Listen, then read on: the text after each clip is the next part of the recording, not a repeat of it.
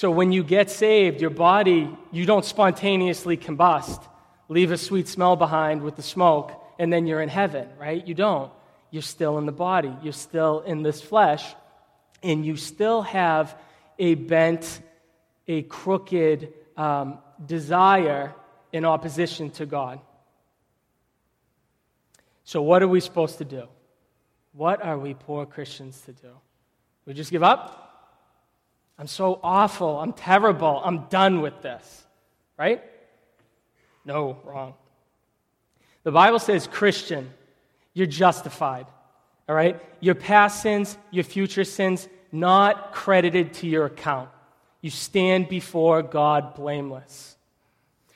And in that, you are invited into a fight for increasing holiness that God can win in you, that God will win in you. You are welcomed into this war to fight your old desires that still creep up and that you still have. But you're invited into that from a winning position. So you're no longer a slave to these old desires. And Pastor Cruz's sermon illustration with the kids was really helpful. The opposition that they feel.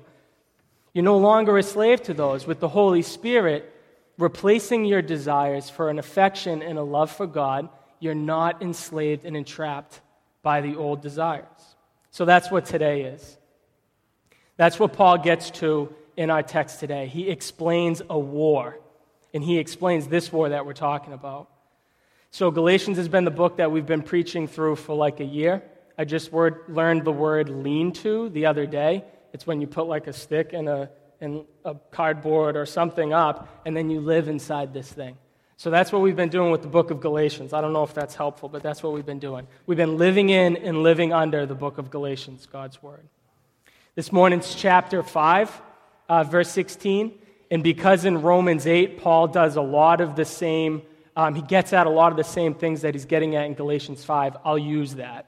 So if you're a person who brings your Bible and you like to keep your fingers stuck in the pages, we're in Galatians 5 and Romans 8. Okay, Paul says this, "But I say, walk by the Spirit, and you will not gratify the desires of the flesh."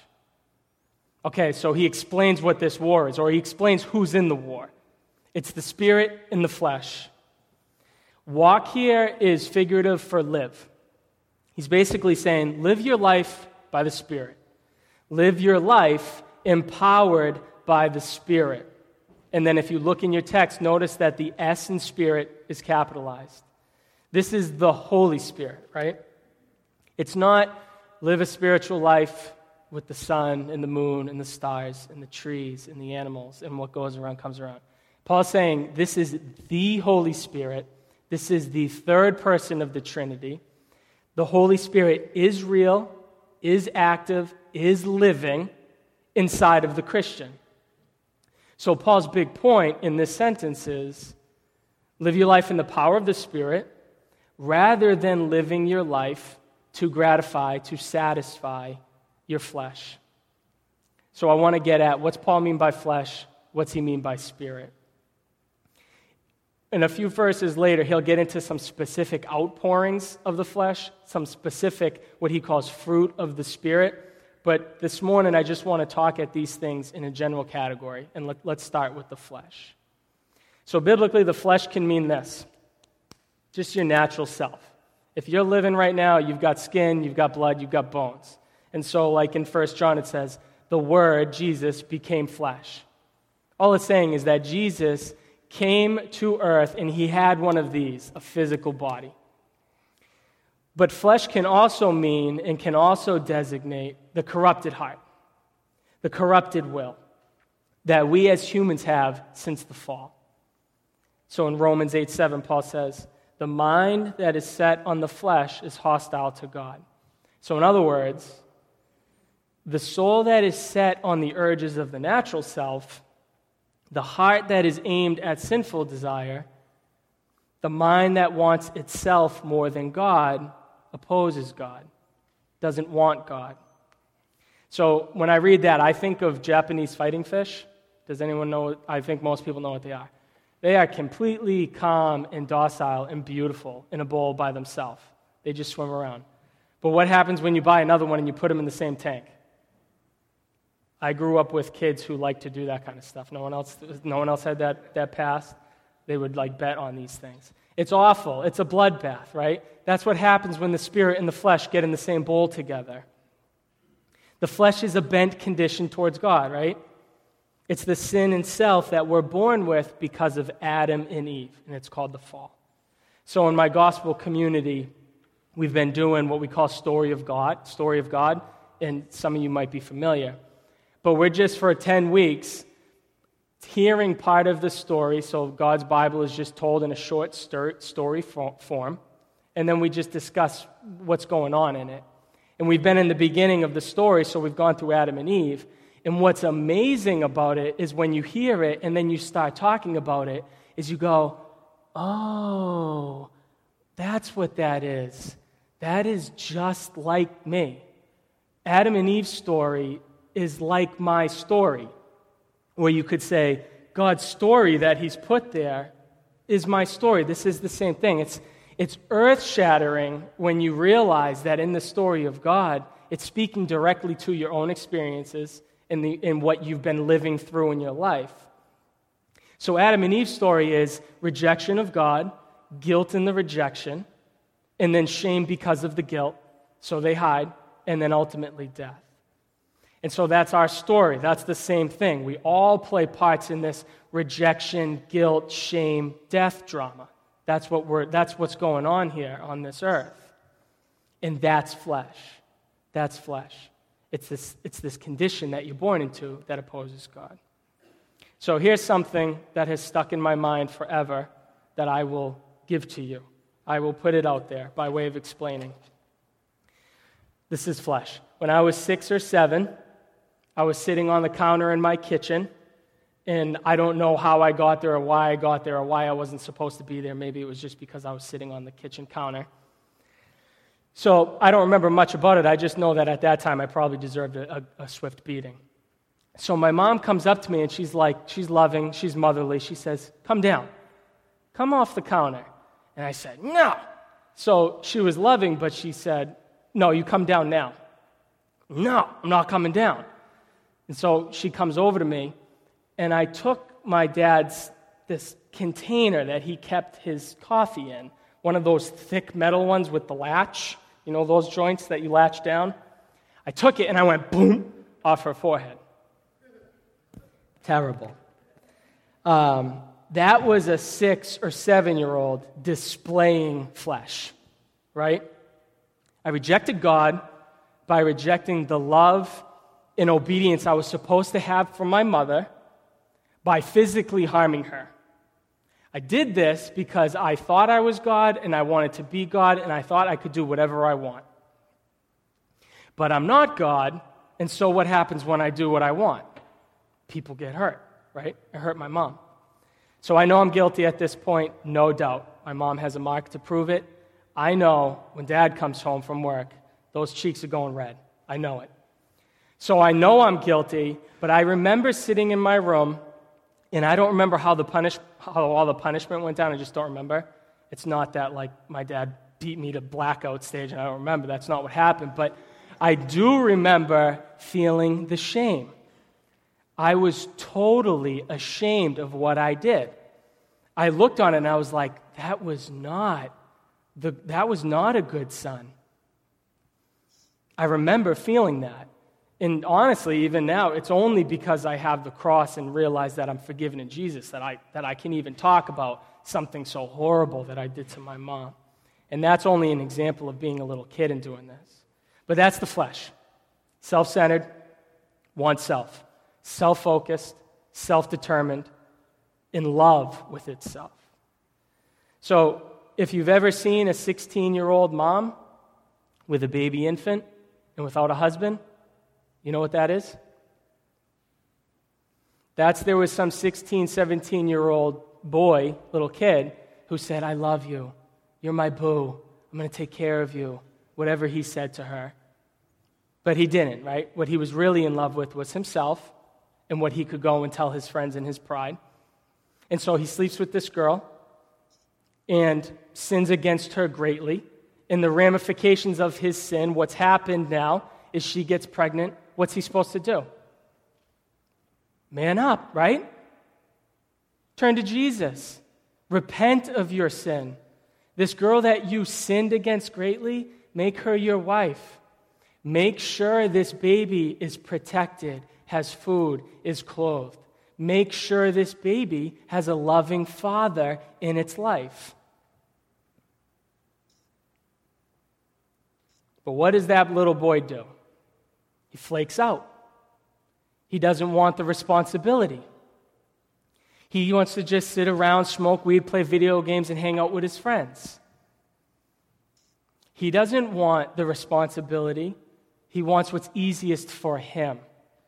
So he leaves, he finds another girlfriend, he does it again.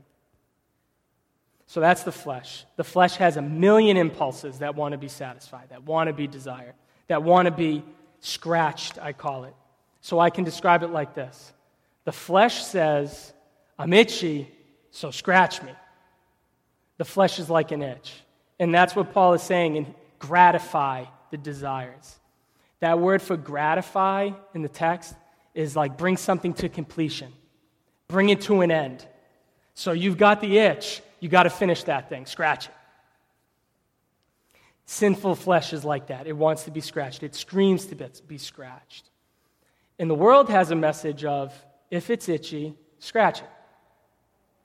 So there are things in our culture that if they're not socially taboo, if your flesh itches to be scratched, just do it like you're supposed to. It's natural.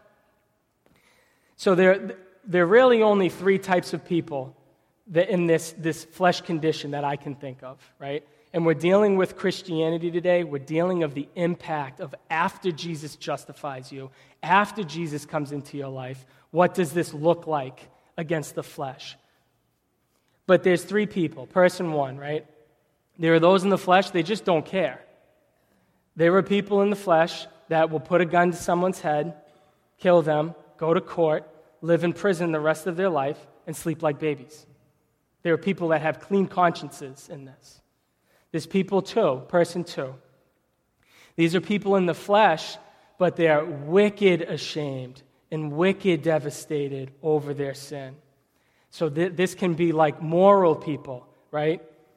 A guy or a wife who has a husband that cheats on them, gets caught, gets exposed, and then they honestly and truthfully feel remorse and awful guilt and shame over this. It's genuine.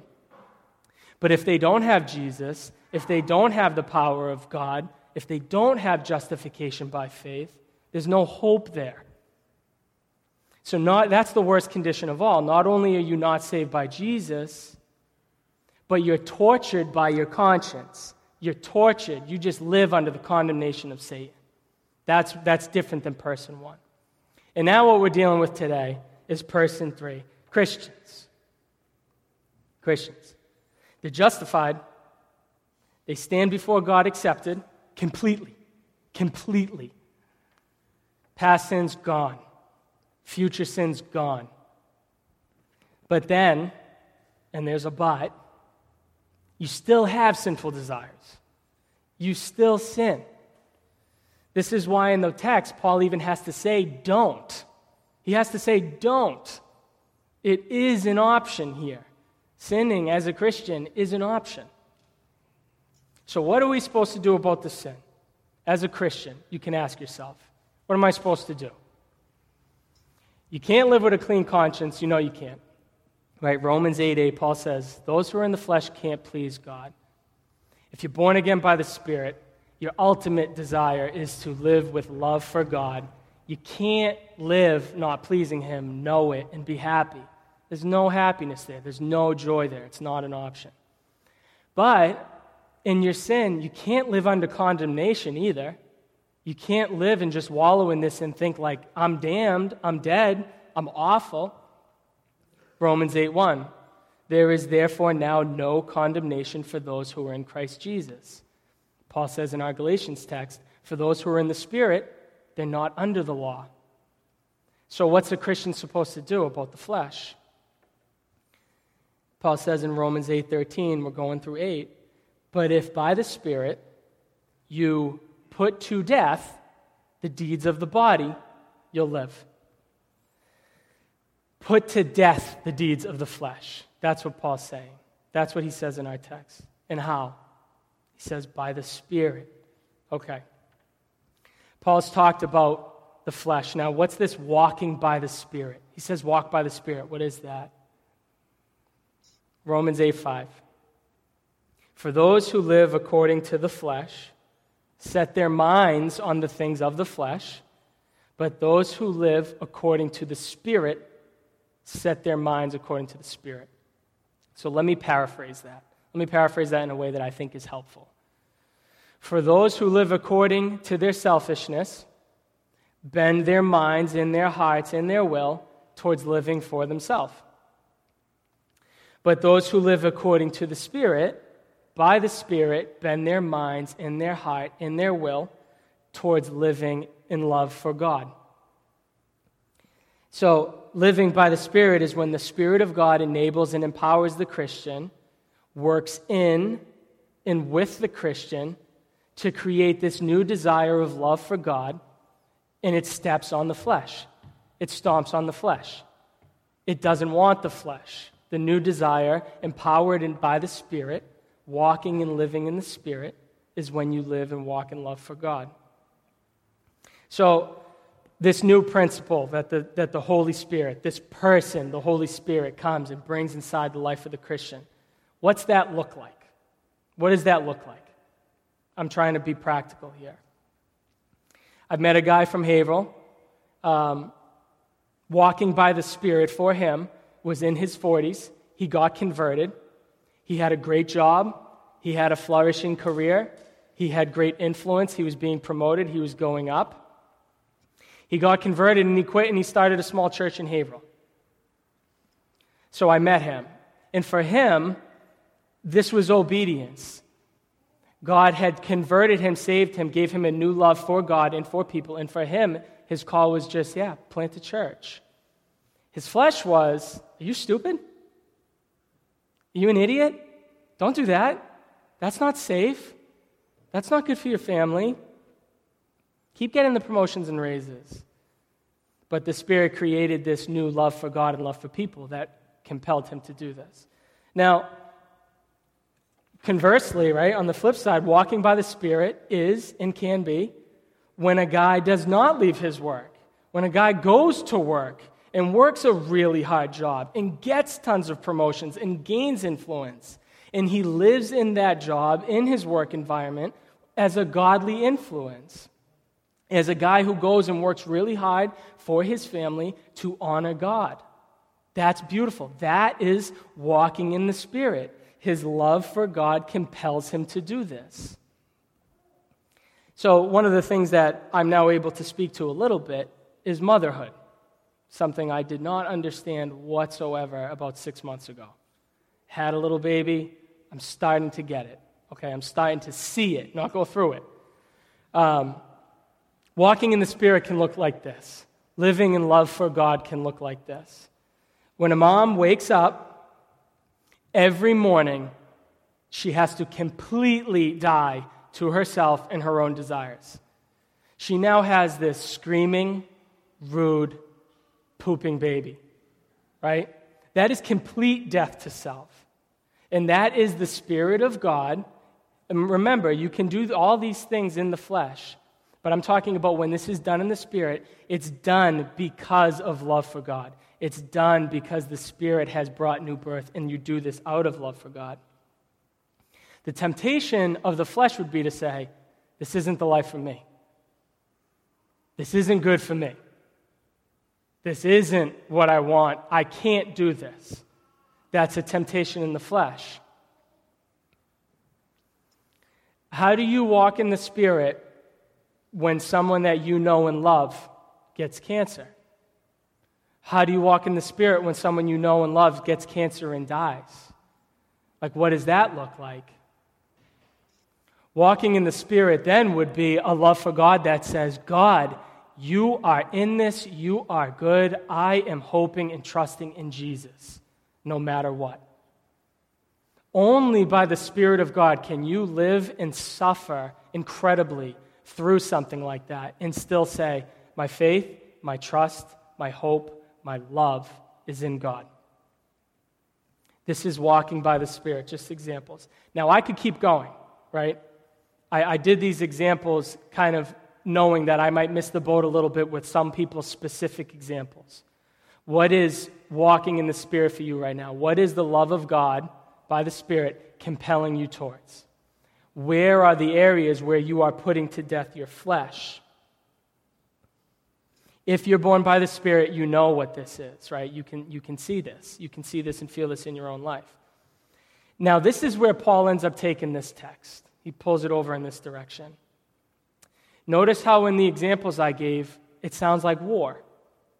It sounds like conflict. It is conflict. God will help you figure out what this looks like for you, what walking in the Spirit looks like for you.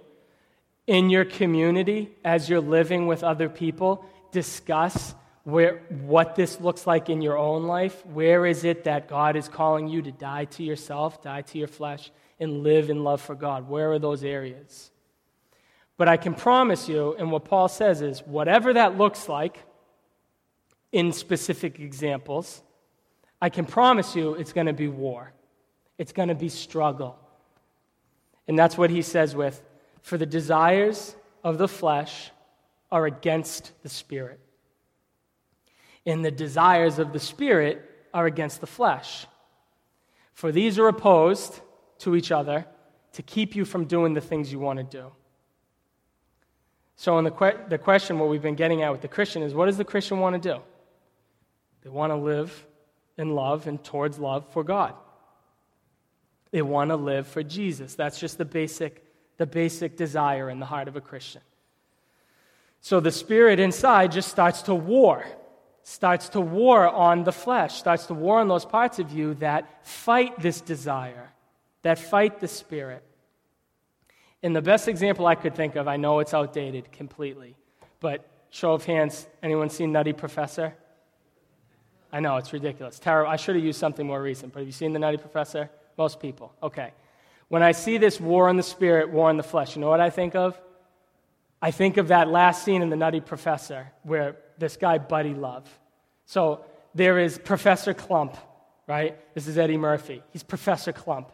And he's this sweet, he's this innocent, he's this big, lovable guy. He invents this potion. When he takes it, he becomes this skinny, fit Buddy Love. Crazy, dangerous Buddy Love, right?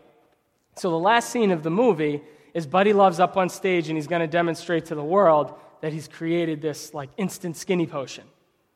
And so he waits until Professor Clump starts to come out of him, right? And you remember his hand goes huge and he starts choking himself, his foot goes huge, he starts kicking himself.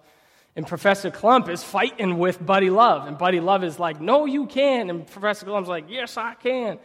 And he defeats him, right? That's the end of that. What am I saying about the flesh and the Spirit? Am I saying the Spirit is Professor Clump? Am I saying the flesh is Buddy Love? Kind of. Not really. You can't press it too far, but it's that analogy of you're one person. Your desires really are for the Spirit. The Spirit is a real person inside of you, motivating you and changing your heart and love for God. But there is this other part of you, this flesh, in the Christian still, that wants to fight that. So I've sat in rooms with people where I've pleaded with them, like, the trajectory of your life, I'm just looking at it, I'm watching it. You're not in love with God. You're not regenerated by the Spirit. Just your life, you're just not exemplifying and living out that your life has been radically changed. And I've pleaded with people to see Jesus in the gospel. And in that, I've gotten people to the point, and I've sat with people and heard them say to me, you know what? You're right. I see what you're saying. I see it. But I'm just not ready to live for God like that. I'm just not ready to live for Jesus. Now, regardless of what they mean when they say that, and I'm not going to go into great depth about it, and I know that what can I do but pray to Jesus to open their eyes? Nothing. But what I'm getting at is everyone knows that to walk on the road called Jesus is death to you. It's death to yourself. You're walking on the road called self. The Holy Spirit comes in and goes, boop, and puts you on the road called Jesus. And on that road, it's tough. You die to your old self. The old self starts to die. That's a war. That's a struggle. So that's the nature of the war that Paul's describing. Now he gets into the aim of it. This is the aim of it. This is the purpose of it. He says in verse 24, "And those who belong to Christ have crucified the flesh with its passions and desires." In Romans 8:13, he says it like this: "For if you live according to the flesh, you'll die. But if by the Spirit you put to death the deeds of the body, the deeds of the flesh, you'll live." He uses this word, crucify the flesh. And that's a helpful word. That's the charge. The image of crucifying sin is extremely helpful. Think of it like this. Crucifixion was not a quick death. It was torturous, humiliating. The purpose of it was you put a person up on a tree, and they died slowly, in pain, exposed. So Paul says, take your sin, grab it by the neck, march it up the hill, nail it to the cross, let it wriggle there, let it writhe there, and just watch it die. That's what Paul says to do with our flesh. You know what those sins in your life are, right? You know what this flesh is in your life. The call of this text is get determined to drag it to the cross. Get determined to expose it at the cross. Let the love of God that is in you, empowered by the Holy Spirit, drive you to crush this sin. And know that, too, you and me, if we are not actively crucifying the flesh, actively exposing our sin, right? Even in the confines of community that we do here, that we live in, grabbing one or two people to just say, this is the flesh in me, this is what I'm dealing with, this is what I'm struggling with. If we're not doing that, know that our flesh wants to kill us. It does. I'm not being dramatic when I say every glance at a woman would be adultery if it could be. It would be. Every small thought of, I really wish I had that person's house and their car, would be murder if it could be. Every small bit of greed would be fraud, would be tax evasion. I promise. It's a serious war. When this sin, when the flesh pokes its head up, expose it. Crush it by the cross of Christ. Kill it with the power of the Spirit that brings love for God. Okay, this is an hourly, daily, lifelong thing. This is brutal. Some closing application here. One of the things that I hope I'm getting across, and I think one of the things I tried to achieve, if this was done well, was just simply to say that this is a war. Know that you're in war. Paul goes, hey, walk by the Spirit, not by the flesh. He goes, hey, look at the flesh and the Spirit, they hate each other, they're against each other. Put to death your sin by crucifying it. One of the reasons that he does this is just to make us aware of the struggle. It's to make us aware of the war. If you didn't know that there was literal trench warfare going on outside of your house, what would happen if you didn't know? And you just walked outside to get the morning paper, which most people don't do anymore, or you went over to the mailbox and there were grenades going on and you had your headphones in, what would happen? You get blown up. You would just get killed. You don't know that there's a war going on. You will constantly be confused as to what is happening in your life. You'll constantly and continually be trapped by this. And I don't think that a lot of Christians know that this is a war. I don't think that a lot of Christians know that they're called to this war. We just naturally go on with our lives, forgetting about this stuff. We do. I do, all the time. If I don't wake up in the morning and set my mind to God, you're God, I'm not, I need the gospel today, or I'm going to live completely selfish all day long, I won't even think about you. If I don't do that on a daily basis, on my way to work, I'm going to want to look at the woman on the sidewalk in a way that is not godly. Flesh. When I'm at work, I'll get happy that the guy I don't like has fallen out of favor with the boss. Flesh. I come home from work, and the first thing I start to think about is, what is it that I need now? Flesh. So what is it for you? What is flesh in you?